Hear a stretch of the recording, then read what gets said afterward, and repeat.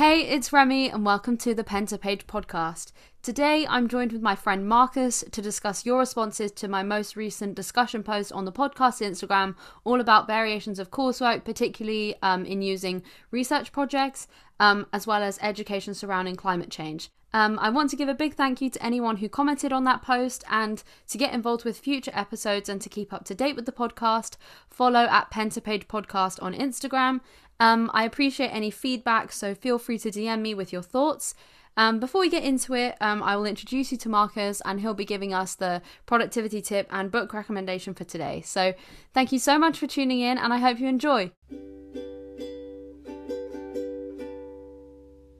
So let's get into it. Hey Marcus, how are you doing? Hey, I'm good. I have just finished mocks, which is really relieving. Yeah. So now we can relax for half term. Oh, so nice, yeah.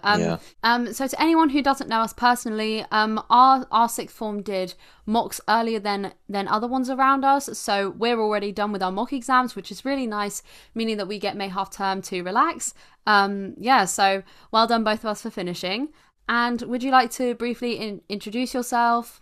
Yeah, so I do three subjects for A-levels. I do biology, geography, and maths, which ties in really well because I'm really passionate about climate change and the environment and what we need to do to fix it, fix the problems. I think, yeah, they're all subjects that are, really tying well. Yeah, definitely. And Marcus also has a an Instagram account about climate change where he posts informational posts and all that kind of stuff. So make sure to show him some love and support on there. I will leave the link in the episode description so you can check it out. That's kind of what we're talking about today, climate change stuff related to education. There's a huge negative impact that the UK education system has on it. So yeah, it's very important to talk about. So would you like to get into the book recommendation and productivity tip? Yeah, so my book recommendation is George Orwell's 1984, which I'm sure most people have heard of. But for those that haven't, it's a dystopian science fiction novel written with a very anti-authoritarian message and theme. It's really well written. It simultaneously serves as like both a reminder of the past and a warning for the future. So I think it's really important. It's a really important book to read. Yeah. Yeah, yeah, I'm definitely. I read it a couple of years ago, and I really, really enjoyed it. So, for anyone who hasn't read it, I would highly recommend that as well. Yeah. So, would you like to say your productivity tip? Yeah, my productivity tip is to remove distractions when you're trying to revise or learn new material or anything like that. So you might want to turn off notifications on your phone, or and then put your phone out of the room, or just do anything that means that you won't be tempted to stop working or not tempted to stop working when you should be working. So of course you can take breaks, but you shouldn't be taking breaks, every 2 minutes. Yes, Um, definitely. it's definitely helped me. So just to get into a quiet room with no distractions was really important. Yeah, yeah, definitely. So I think the importance is identifying which things are distractions to you and finding ways to tackle them. And once again, if you aren't concentrating and you actually need a break, then like definitely go and do that. Do the things that actually distract you. Go on your phone, do whatever you like. But I think when you're actually set to working and you're in that mindset, to ensure that you maintain that kind of level of focus and motivation, definitely get rid of distractions. So I'm going to get right into it now. So there were three questions on the discussion post, and I'm going to read out people's responses with their names, and then we'll kind of discuss our own thoughts after that. So the first question was, would you like to see optional research projects on chosen topics in conventional subjects in school? Ava said, yes, definitely. Elliot said, yes, it could potentially even be done in place of a traditional exam to give students a choice between that and then essentially coursework. Cyrus said they could be a good way to engage students in their subjects and would encourage wider research and understanding of a subject. And then Maya said, schools never have and will never have the appropriate resources to teach us about everything. So obviously based on that, it's very positive. People think that these would be a good idea. So what are your thoughts on that, Marcus? I definitely would like to see that because going off my experience, let's say with biology, it's a lot more microbiology and stuff to do with cells, which doesn't really interest me. For example, there could be an optional part of the course that's something to do with, like, I don't know, zoology. Like Cyrus said, it widens how much you learn. And I think that's really important because then it would also help, students figure out what they want to do for a job or whatever, or for further education. All too often, there are people who don't know what they want to do because they haven't come across it at school. Yeah, definitely. Yeah, like I think a lot of subjects content is very limited. For things like I take like history and English literature, you can't cover everything. That isn't Mm-hmm. something you can do. But I think kind of getting that choice to study something you're interested in is really important. Definitely in STEM subjects, so like sciences, you need to find the interest in like a certain topic because otherwise you're not going to get very far, I think. Yeah. Mm-hmm.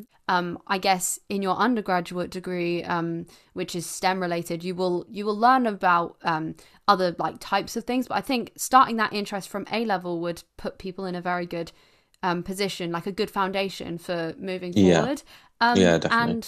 And for anyone listening who doesn't know, in the UK, when you're in sixth form, you can do a qualification called the extended project qualification, which is worth half an A level, and basically you can choose anything you want. So it can be like an artifact, or lots of people do a dissertation, and you choose something that you're really interested in and which you can do proper research in, and then over the course of a year or sometimes shorter, sometimes longer than that. It just depends. Then you present this project and you get a grade for it. And even though I found mine quite exhausting, quite tiring, it is cool to be able to do something that you're actually interested in. And I think like applying that to your subjects can be really interesting.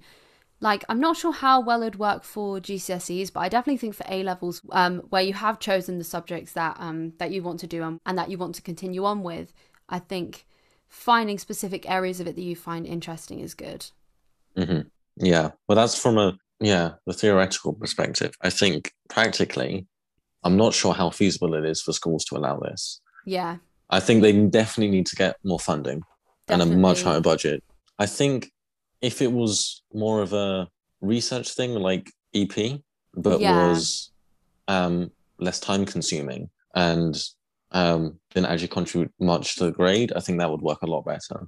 I know for my EP, yeah, it's really interesting getting to learn about stuff I haven't really gone much into depth before. It isn't too daunting so that people don't take it. It needs to be yeah. interesting and feasible for people to do along with other subjects. Yeah.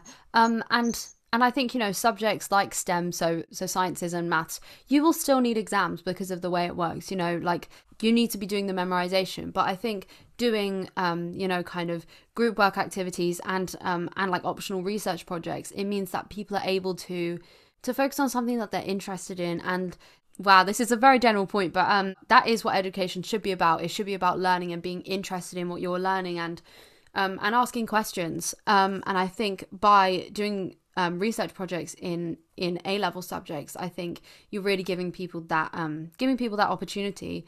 And for example, in English and history, we do have coursework, which is 20%. However, we are limited in what we can study. So we've only recently found out about our English coursework, and we're given one book so far that we have to read before we go back after half term.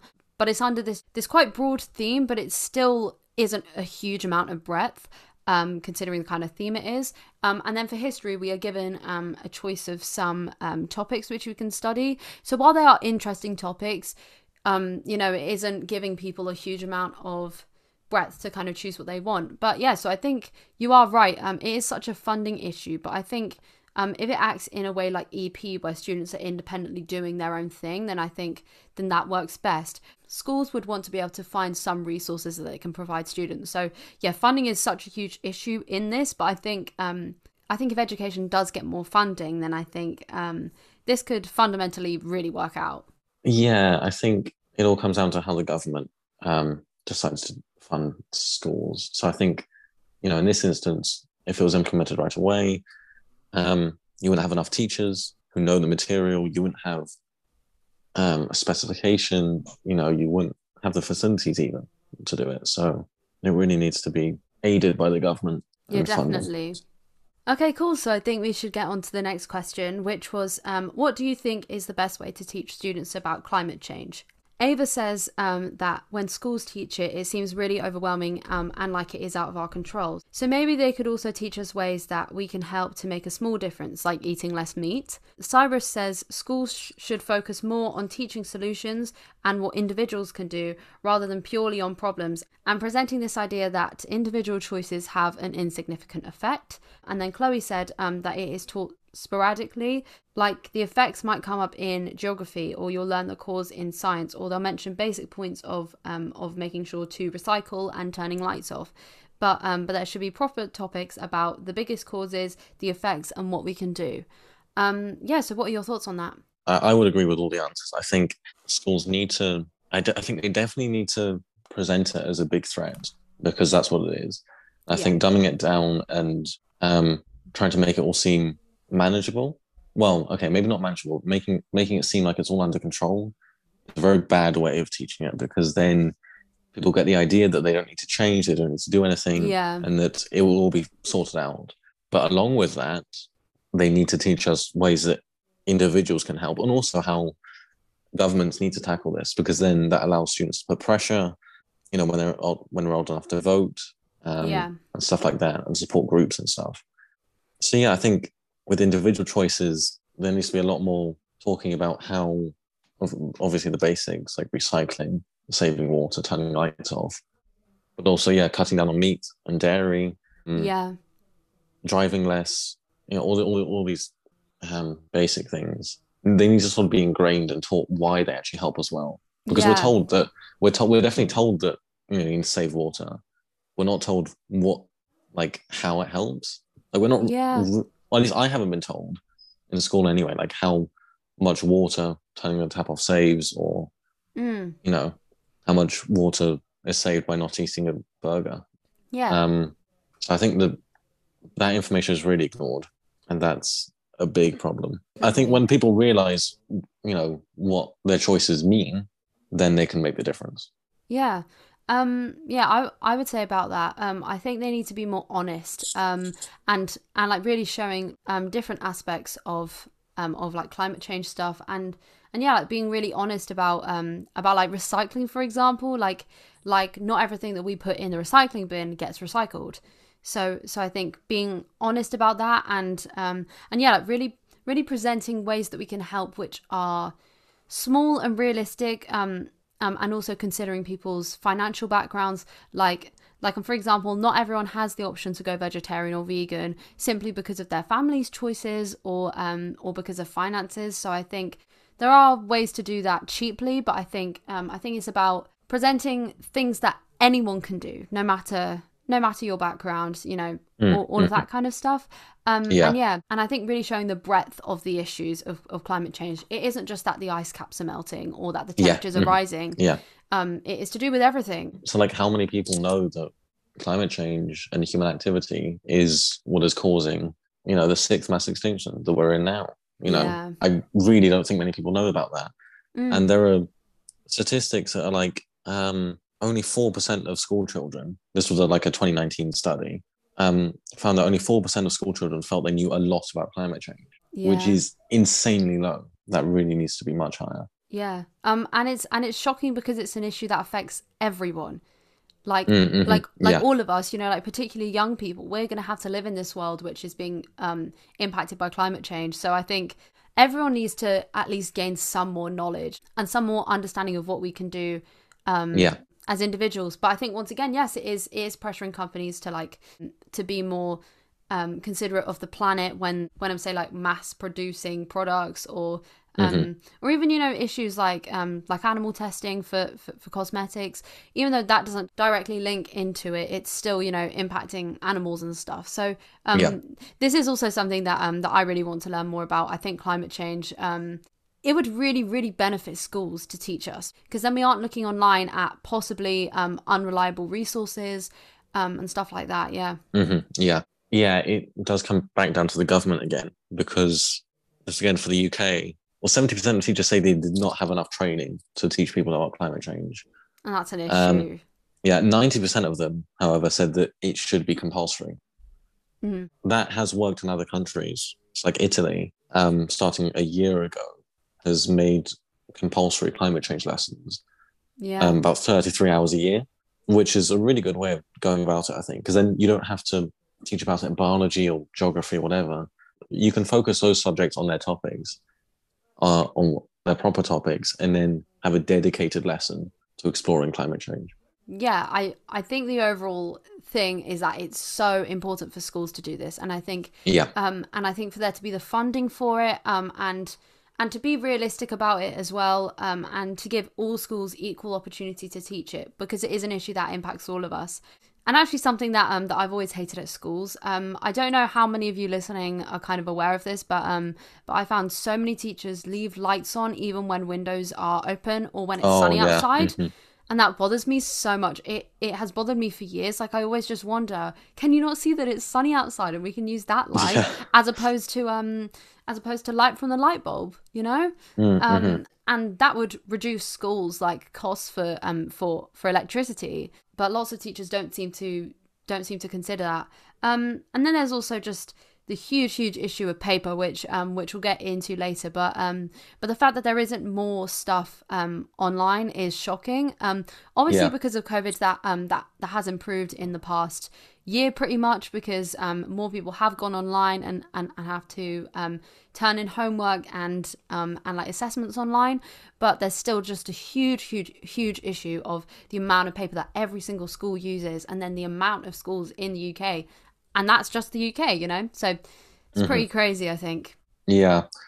Yeah, I think it does also, there's another point with the government is that climate change education needs to be tied in with critiques of capitalism, I think, definitely. Yes. Because there is no way that we can properly tackle it without, at the very minimum, significantly altering our economic systems Mm, and how companies work and what motivates them. yeah. But the problem is that the government has pretty much banned that or banned teaching, of any anti-capitalist Yeah. views. So, and then also you have the problem of if the government is going to provide, the curriculum or at least help, provide the materials and stuff, you run into the problem of whether they will provide false information. You've had the government claim that they're, world leaders in tackling climate change, which is just wrong. And Yeah. if they do spread that information, then you've just got the problem all over again. People think it's all under control. Mm, definitely. It's just a huge issue, like overall, and I think it has to be acknowledged that it really has to link with the ideologies of like capitalism, and that companies would rather produce goods more cheaply, as opposed to in a way that is kind to the environment. Yeah. So I think even if nothing can actually change in that sense, because it's such a huge, system which is not easy to take down. I think at least acknowledging that in capitalism, companies should be doing their best to be considerate to the planet, because once again, it is so important. Once we run out of certain things, there is nothing we can do about that, and there's no way of us coming out of it. So, yeah, that is really important. So now the third final question was, what are the environmental drawbacks of school and exams? And both Ava and Harry said that there is too much paper used, and Elliot replied to Ava's comment saying, definitely, at the very least, most homework should be digital by now, as long as the appropriate tech is provided for those who need financial support. And then Asenya said schools should provide actual options to be more sustainable instead of just telling people what to do, such as providing more plant-based food options in cafeterias, and promoting biodegradable products in the cafeteria as well as biodegradable textbook covers, etc. So obviously we have just spoken about paper, but yeah, like, what are your overall thoughts? So, like Elliot said, I think, yeah, it needs to move to majority digital, if not completely digital. Um, Financial support and, support by just giving devices to students needs to happen as well, Yeah. to ensure that everyone gets a fair opportunity to do work and to learn and, yeah, progress. Yes, it is worth that investment into the technology, because you're saving money on paper, and you're giving students, access to be able to do that. Hmm. But there are quite a few problems with. There are a lot of problems with paper, but also with digital stuff. So Yeah. for these are some US statistics, but for paper, a typical US school uses about 2,000 sheets of paper a day, which That's is insane. 320,000 a year. And since there's about 100,000 schools in the US, that's 32 billion sheets of paper a year. That's insane. A lot of, going off experience, UK schools, a lot of which is thrown away or never used again. Yes. It's something like $1.6 billion is spent on that 32 billion sheets. So not only is it, a waste of money, a waste of, trees and paper, Yeah. because it's something like I've got 8,700 trees cut down a day just for schools paper, which is 3.2 million a year of like Yeah, average tree size, which is way too many. And definitely. you can easily like see all the downsides to paper, but with digital, you've got the problem with rising e-waste, especially in the global south countries where it's all shipped to for landfill and Yeah. stuff. So something 53 to 54 million tons of e-waste a year, I think. And then you've got advantages of paper as well, because a lot of it is recycled if it's thrown away properly, of course. Yeah. So in the UK, 80% of paper is recycled, which is pretty good. Yeah. So yeah, but I do think that paper should be phased out, or at least it should be produced sustainably, at the very least. Yeah. If you need to keep paper, it needs to be sustainably produced from tree plantations that aren't just monocultures, aren't just trees lined up with nothing else. They need to be planted with other plants to increase biodiversity, Yeah. which is falling in the UK. I think as well as technology becomes more efficient and sustainable, that's a good way to go. And as electricity is produced more sustainably without using fossil fuels, Yeah. then it's clear to see that digital is the way to go. But I think there are a lot of problems to overcome. Yeah. I think one of the biggest issues that we have in the UK is that exams are now marked online as opposed to on paper. However, we still write our exams on paper, and then they're scanned in. So it's such an insane waste of paper when you even consider like how much paper individual students have to use for their exams, and then what an insane amount of students across the country are using paper just for it to be scanned and then thrown away. So even though it is most likely recycled, it's still such a huge waste. Yeah. And I wish, even though there are issues with doing exams digitally, that can also link in with how lots of unis right now are doing 24-hour exams. Where they span over 24 hours and then you submit them online and stuff. So obviously that's good for paper. But I think once again, it does kind of link to how maybe the way that exams are done themselves could change. But I think fundamentally, if they're being marked online, why should paper be used for them? It seems seems like such a massive waste. So I think they do need to rethink that and find a way to do it which is realistic for people. Yeah, I think that's the biggest environmental drawback of the UK education system in terms of that. Obviously, these schools use lots and lots of paper in just everyday lessons, and in secondary schools you are often given exercise books to work from. So students don't even have the option to do their work online, which once again is very, very silly, I think. Particularly the exam stuff though is a bigger problem because that only lasts such a small amount of time, but yet every single student will use probably hundreds of pieces of paper during a single exam season, which is insane. And it is just upsetting to see how much is wasted. Yeah. If you want to do exams online, it is possible because there are ways to make I mean, some exams are done online. Like computer science, I know, is done on computers. So it really isn't that difficult to allow other students to do that, as long as schools have the necessary amounts of computers. Resources, yeah. Yeah, and funding as well. So yeah, I think exams definitely need to be more digital.